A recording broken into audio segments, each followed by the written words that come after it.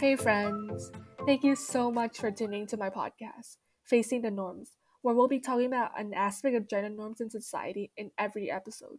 We'll bring on a different guest each time and explore their experiences of the topic, as well as their stories of them breaking away from the norm. Hopefully, their stories inspire you all to be yourselves and not allow society limit your value and force upon you an image of who you have to be.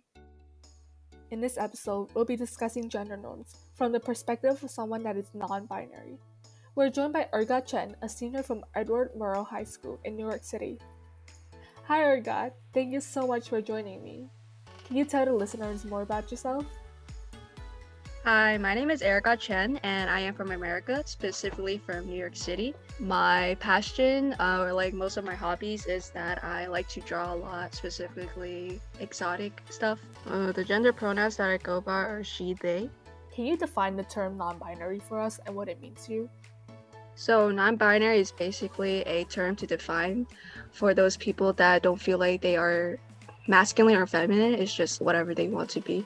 And to me, non-binary is literally just that. I feel like I'm neither masculine or feminine, even though my body says otherwise. I feel like myself is a non-binary.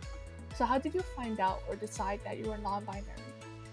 Honestly, I was struggling a lot with my identity and who I was as a person because I had a lot of personal problem in life that just caused me to think about who I was truly. I think it was about actually high school, like back in sophomore year, when I figured I would go for shorter hair because I really like how people looked when they had shorter hairs, and I got a haircut. And from that day, I just felt different. I just felt more masculine, and I felt like, I wasn't the little girl I used to be. So it was a very good experience for me because now I just feel like I can be whoever I just want to be because there are people out there who like get me and they question, oh, what gender is she? Or it don't matter what gender I am. I'm just Aragon. So how do gender stereotypes affect you and your hair and how other people perceive you of it? Specifically from male classmates. Ever since I got the short haircut and ever since I came to school with it, they always question me like, why do you cut your hair short like a boy?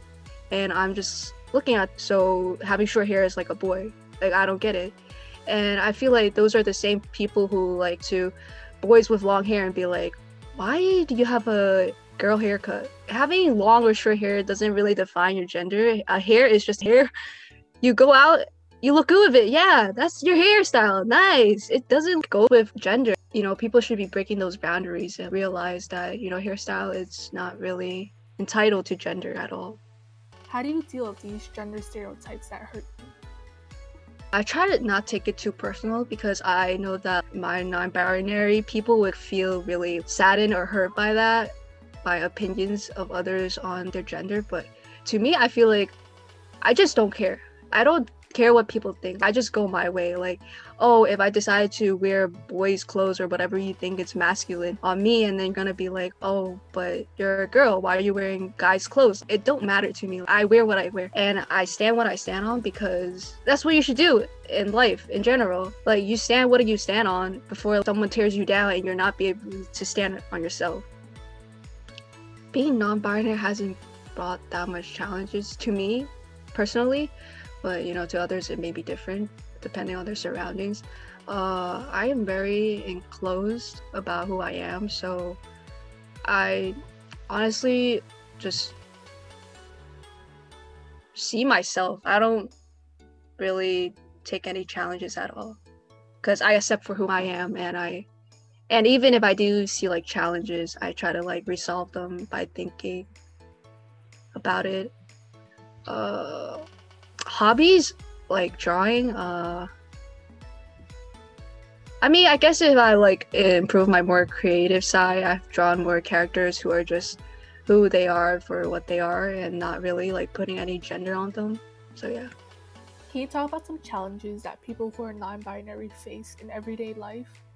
I think the challenges of being non-binary to others that are trying to find themselves is having others to support you. I know that there are families who are very closed-minded and they don't really understand what LGBTQ, the community, is about, or the non-binary term. And I find that if you're in that situation, I I suggest that you slowly try to put it out to them, but not very like straightforward, because sometimes it depends. Sometimes people have different opinions when you're very straightforward, or they could have a very bad negative reaction, which sometimes can happen. But if you think about it, you're probably gonna move away, from your family, who are, well, it depends, supportive or not supportive of you being non-binary. But sometime in life you have to move away from your family if you're in such a situation. And then when you move away, you're just with yourself.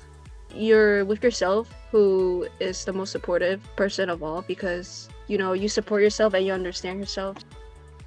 How have you been supported or not been supported by the community at school and the community at home? I would say I have been unsupported at school because I was rather outgoing about who I was school-wise because of how I looked. I looked like, a male, or like what people would say masculine, because I had short hair and I wore like baggy clothes. Unlike those like girls who were normally in my school who wore tight clothes. After school, I would always get these looks because I would be waiting for my friend at the library entrance just to hug her and give her a little hug before I leave school. And I would get like faces in the hallway from sophomores because, they're not really experienced with what being non-binary is. They're not used to seeing someone who has a body of a female and like dressed like completely different from what they're supposed to be. So when I get these looks, I just can't help to look back at them and like wonder, what is going on inside their brain that makes me look different, weird to them. Because the looks that they give me, they're like, what is she? Yeah, those kind of eyes. I can't really stand it. But, I really don't care because they're just people that go in and out of my life. I have very supported by my friend group. How can we educate young children about people who are non-binary? I think we can educate young children about non-binary people by giving lessons about what the LGBTQ community is and what is being queer like. It will give them a big intel on who they want to be in the future, For children at a younger age, their brains are still developing, so whatever you put into them at a young age, they trust it. So you've mentioned to me once that as a kid, there was this one specific teacher that had affected you greatly. Can you tell us more about her? My teacher was openly lesbian, and sometimes during her school year, she would talk about her girlfriend and like her anniversary and stuff like that. She was like very nice and open-minded. And on a Friday, we had a lesson. She like had a lesson about LGBTQ, and her specific lesson was about this Black transgender woman who was writing and about the community and protesting about just being yourself, like love is love. And ever since that lesson, I found it like very motivational, especially to me, since I was very closed about myself because I was in a environment where I had no friends, since most of my friends just went about to other schools and I was like the only one. So it was nice to have some support because I was very just open about my sexuality in general until I got some backlash. I wasn't very open anymore. So after that lesson, I felt very, motivated. How do you think we can educate society as a whole, and how can we support you? We should educate society as a whole to support us or LGBTQ community in general, or like non-binary people.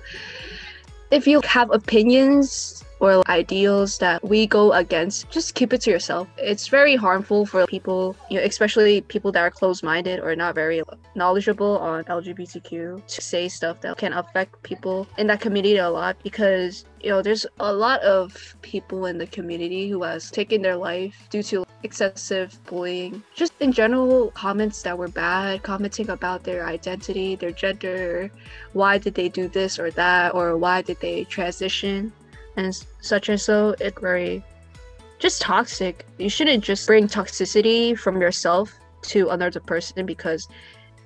Well, thank you so much, Urgad, for taking the time out of your schedule to join me. It's been really insightful to get to take a peek at the world from your perspective. And hopefully this will help people be more aware of their struggles and become more open-minded.